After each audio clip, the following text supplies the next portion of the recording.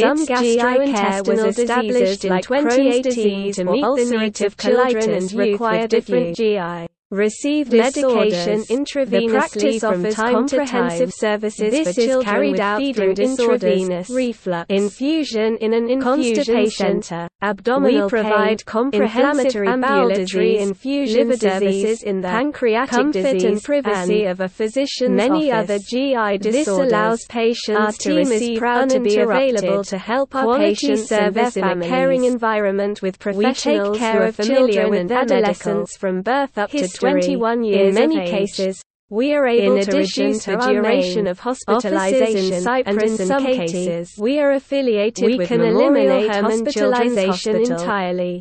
Memorial Hermann Infusion Center instead of Memorial City, off-site North Cyprus Medical Center an opportunity to convey concerns, medical changes. Our mission is to provide the best service available to meet the needs, allowing us to uphold our goal of getting them back on the road. Our medical team at Kids GI Care is specialized in treating various GI disorders. Comprehensive services for children with feeding comprehensive services for children with feeding disorders, constipation, abdominal pain, inflammatory bowel disease, liver disease, inflammatory bowel disease, pancreatic disease, and many other GI disorders.